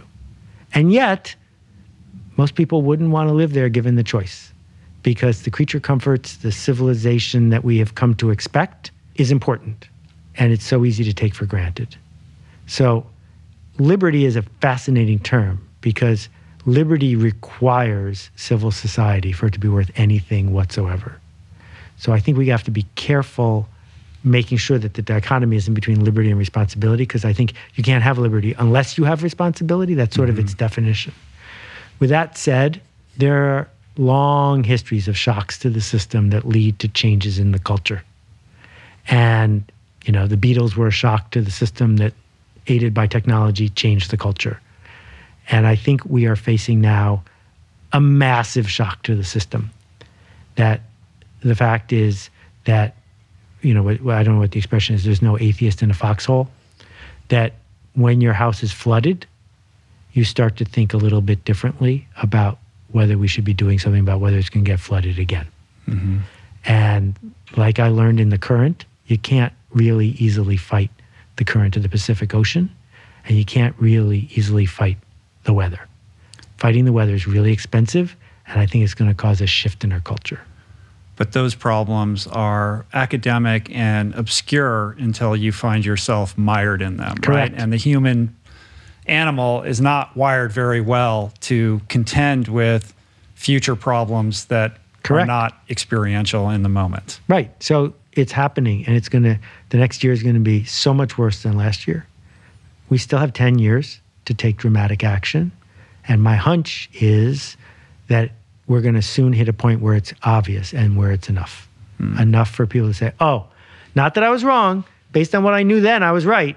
But now I'm going to make a new decision based on new information, and this is what we should do. Yeah, there's a quote in the book, convenience is all destination and no journey. And a lot of these problems, at least from our experiential perspective, are the result of overabundance and convenience, where we're not contending with real problems that are being visited upon us now. And as such, we have to focus on trivialities, right? Yeah. And the threat of our conveniences being taken away from us is really, monopolizing our focus instead of allowing us to focus on the real problems. Yeah. And I think the grown-ups who are listening to us today are aware enough that they ought to be able to say, there's a difference between your feelings and the way things are. Almost always. where we get into trouble is when we insist that the way things are have to match our feelings. Because we always start with our feelings. You're entitled to your own feelings. You're not entitled to your own science. And as somebody who understands deeply how ideas spread, what is your sense of, beyond the almanac and the resources, et cetera, and for this movement as a whole, what is something we could all think about and practice that could help these ideas spread? So I've been studying how ideas spread longer than most people, and I still don't understand. I'm pretty good at being able to point to something and say, yeah, that one's going to work. And sometimes I'm right, but then things come out of the blue and totally don't make any sense until after the fact, right? And I don't know what the dynamic is going to be that causes this one to give people the status roles, the affiliation, the energy to make it easy to spread. It will, because the same way the internet did, right? That people didn't know that email was going to be the killer app. They didn't know that chat was going to be the killer app. They didn't know that Facebook was going to work when Friendster didn't. But then something happens. And it's a very complicated formula, but something happens. And it's happening quickly. Sometimes it happens quickly. Sometimes it takes longer. But this is happening now. A year ago when I started this, people gave me a funny look. And now it's like, oh, of course. And that happened not just in New York. That happened with people who I know in Perth, and people I know in Johannesburg, and people I know in Bangalore. It's on the radar, and it's not a fad. Why don't we have some kind of Manhattan Project maybe we do, that I don't know about, but how come we don't have the brightest people in the world convening regularly to solve this problem at the highest level? Well, because we get confused about what the highest level means. The highest level for war has always been Dr. Strangelove in the Pentagon. But the highest level for the kind of technological cultural change we're talking about has always been privately funded entities. And the internet took off when 20 people on Sand Hill Road decided it was the best investment they ever saw. And I was there. And if you had a notion, it became an idea, and then the next day it was a business, and then you had the resources to share it. And what I am seeing, one of the reasons I'm out here is I spoke at a Regen conference, a VC fund that only funds companies that are working on this problem. That the first trillionaire is going to be somebody who comes up with a really substantial impact on this problem. So that's not enough, because we need the carbon border adjustment and dividend. We need all the stuff that the people we elect can do, but they always follow. They never lead. And so they're going to follow us if we show up enough times. If the first, second, and third question anyone running for any office gets asked is about the climate. Not true yet, but it's starting to happen. And they ultimately need to be responsive to the people who are going to send them money or send them votes. And that's going to happen when we speak up. So yeah, there's the number of brilliant people who are working on, say, fusion, 10 times what it was 10 years ago. Yeah. And the money should get funneled into the innovators who are making that correct, conscious choice be not just the easy choice and the affordable choice, but also the sexy choice, right? Like, I love how on the website for this, the first thing in terms of like a call to action for anybody who's visiting is switch your browser to this Ecosia. And for every 45 searches, they plant a tree. And they've planted, I don't know, however, like a lot of trees, millions right? And millions Which and is millions. like, I never had heard of that. What a great idea. It's so cool. There's no friction to making that switch. It's very easy. And you can be part of the solution. And it's cool. And you feel better about doing your searches online. Exactly. Your status goes up. There are no ads. It's more convenient. And if everybody switched, it would be the equivalent of taking, I don't remember the number, a lot of cars off the road. It's a very significant thing. It's not the answer to the problem.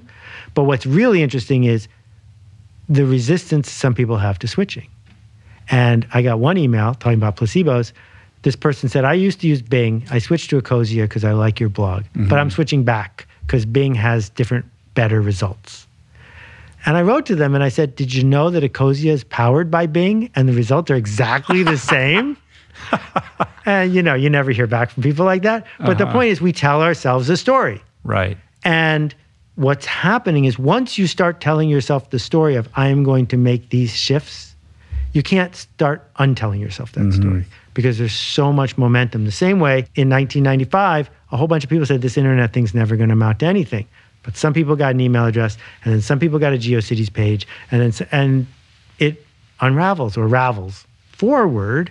And so I'm guardedly optimistic. Human beings can screw up just about anything. Human beings are capable of being really cruel and short-term thinkers. But a lot of people of privilege don't want to have privilege in a world that's not worth living in.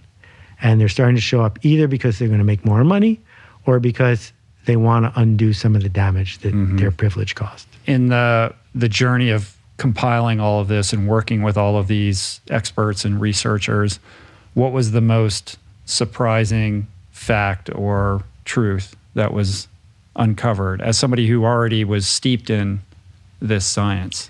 I would say the most stunning is that plastic recycling is a fraud, intentionally invented to trick us. It is chemically impossible to have blue bins filled with plastic be recycled. And almost everywhere, they're just put in the incinerator, and all you've done is make the incineration more efficient. And said that baldly, people are sort of amazed. And then the next day, they will still put plastic in the blue bin. So no blue bins at the Godin household. Well, in half the Godin household, there are blue bins. And then the other one, that's just a surprising trivial fact, concrete is 8% of the problem. Right. Blew me away. Yeah, you have those like 4 C's at the beginning of the book. Yeah. I had no idea. I thought that was a fairly benign thing. Concrete is cement heated to more than 2,000 degrees by coal, usually, to make concrete. And so we got all these coal plants that are belching carbon into the air. It's like crack cocaine for the atmosphere so that we can make more concrete. And the good news is there's they incredible figured out how to innovation fix in it. that space. Yeah, like there's all these new building materials that are actually better, lighter, more structurally sound, that obviate the concrete problem. And as soon as we start charging the right price for coal, it will just happen instantly. But right now, there are still entities that say, yeah, but it's cheaper to do it the old way. Robert Downey Jr. just built this new house, and it made the newspaper out here. It made the news, and it's like, I don't know what the name of the building materials are, but it's kind of like this curved structure. It's very kind of Flintstone-y meets the modern age kind of thing, but apparently there's something about it. I should know more if I'm going to talk about it. I don't know that much about it, but my friend Darren is also using the same materials to build a home right now as well. And it's completely carbon neutral. Yeah. And we don't think of our building. We know about LEED and green buildings and all of that, but it's not immediately obvious like why building a building would be a problem. Yeah, so here's a great systems example. In my little town, leaf blowers are against the law 6 months of the year. And the reason is 1 hour of using a leaf blower puts out as much carbon as driving a Toyota Camry from LA to New York. That's nuts. But true. And they're noisy, and they're not good for the people who are using them. So systems idea number one, it only took 20 people in my town to get them banned. Pretty easy to get a ban like that passed because people can get an electric leaf blower. It's no big deal. Number two, the lawn contractors in my town persist in forcing their underpaid, underrespected workers to use gas leaf blowers. They just like either don't pay the tickets or they pay the tickets. It's more convenient to keep doing it the old way. And if it's this hard to change leaf blowers when it's so obvious about their problems and so easy to replace it with something that's quieter, better, and more efficient, you can see the scale of our systems problem. And the way we solve it is by saying, guess what? If you're a contractor in town and you get 3 tickets, you don't have a permit anymore. And then in one day, all the gas leaf blowers would be gone. Yeah. Well, if we care, if you're listening to this and you care, figure out how to get that law passed in your little town. Once enough little towns pass the law, they'll stop making gas leaf blowers, and we will move on to the next thing. Yeah, I mean, it's back to incentives. Yep. Right. Same with like solar on our homes. If we had better incentives, more people would grapple with that and figure it out. Yeah. And no one wants to go back, right? Nobody says, oh, my house is filled with beautiful LED light. I'm ripping it out and putting in incandescents. And nobody says, oh, I'm getting reliable solar power off the grid. I wish I could plug back into the coal plant down the street. It's pretty clear that we have figured out a path. They're going to have test tube meat soon. So if that's your thing, you can eat real hamburger all you want, right? But first, we got to have forward motion and systemic change, which comes from talking about it. And there's a ticking clock. That's the other thing. There is indeed.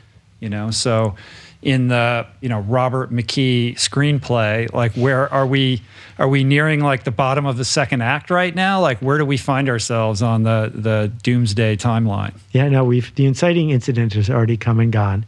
Right. Well, that's page 10. Yeah, exactly. So we're well past that. Exactly. I think it's worth reminding ourselves that we're all going to die. Americans don't like to acknowledge this, but we're all going to die. So you're either going to die in 10 years or 50 years or 100 years, but we're all going to die. So how do we live a life that we're proud of along the way? And rather than handicapping how bad is the earth going to be in 10 years or 15 years, I think what we have is the chance to shift our time frame and to say, if we're lucky enough to have all of the bountiful benefits that technology has given us, and we've got food on the table and a roof over our head, isn't our obligation to just respond to that by making our time horizon at least a couple weeks longer, as opposed to just what's on TV tonight? 100%. 100%. Enrollment is a big theme for you, right? Yes. And it seems like enrollment is germane and pertinent to this issue. So maybe we can kind of end this with some thoughts about enrollment and how to get people more actively engaged. So enrollment is another word that's easily confused because you enroll your kid in school because you have to. That's not what I'm talking about. If you're a bus driver and your bus goes from here to Santa Fe, it doesn't pay for you to go up and down the streets trying to persuade people that they should go to Santa Fe, right? That if somebody really wants to go to Bakersfield, they should get on a different bus. Your bus goes to Santa Fe. And we don't need a unanimous vote here on almost any marketing plan, but including the one about our planet. All we need to do is be able to find the people who want to go to Santa Fe, who are enrolled in the journey, organize them, connect them, and amplify them. There's already enough. That you can change the Constitution of the United States without a vote if you build a nonprofit that sticks with their idea for 40 years. 40 years of sticking with it, then you get your justices and you win. It's not, what's the crisis of today? It's not about being a slacktivist. It's, this is the bus we're on. And so it's not going to take 40 years. What we need to do is shun the non-believers and say to people, oh, okay, not for you. But it is for these people you respect, these people you want to be friends with, these people who are leading, they're all getting on this bus, and the bus is going this way. Here we go. And if someone wants to get off the bus, they can get off the bus because we can't force them. But what marketing is in this day and age is not that you have 1/3 of the viewers tuned to your channel. What it is that you incrementally build how many people are on the bus, and you connect them to each other, and then you amplify their work. And you empower the leaders. Correct. And the leaders need to carry themselves with a certain level of responsibility mixed with charisma and something about them that is aspirational, that makes people want to get on board. That's right. And the good news is you don't need one leader because it's not an election. All shapes and forms. Exactly. You don't like Greta? We got Seth right over here. Well, I do not belong in the same sentence as her. Well, I commend you for this really important work. It's really a beautiful act of service. Thank you. You are a genius teacher. I aspire to your level of clarity in thought and your precision with language. It is the high watermark for me. And I have so much respect for everything that you're about, the extent to which you make yourself available as a teacher, as a mentor, as somebody who is a creator who thinks deeply about what the right thing to do is and tries to make the world a little bit of a better place. That is your promise to the people that care about what you do, and I think you're fulfilling in that promise. And I'm staring at this outline that's like 20 pages long, and we got to about 10% of that. So I hope that we can continue this conversation. Yeah, I can't wait to do it again. Maybe we'll have to do it by Zoom if that's okay. But a pleasure. No, I think I just have to go up to HOH. Okay, we'll go out in the canoe. That. In the meantime, I would also encourage people to check out the series of podcasts that you have done with both Tim Ferriss and Brian Koppelman. Those are all wonderful, and will provide you with a background until we reconvene. And there's 200 episodes of Akimbo with no guests. Right, it's just me prattling on. And it's really, we didn't even talk about your podcast. That was in the outline, but I've been enjoying that. It's very different from most podcasts out there. They're sort of little, mini blog rants and thoughts and truths mixed in, and it's very entertaining. Thank you. Yeah, I really enjoyed it. This was such a pleasure. Thank you for having me. Appreciate it. Thanks, Seth. Cheers. Peace. Plants.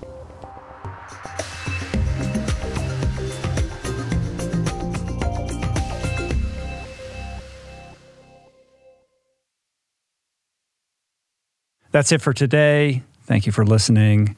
I truly hope you enjoyed the conversation.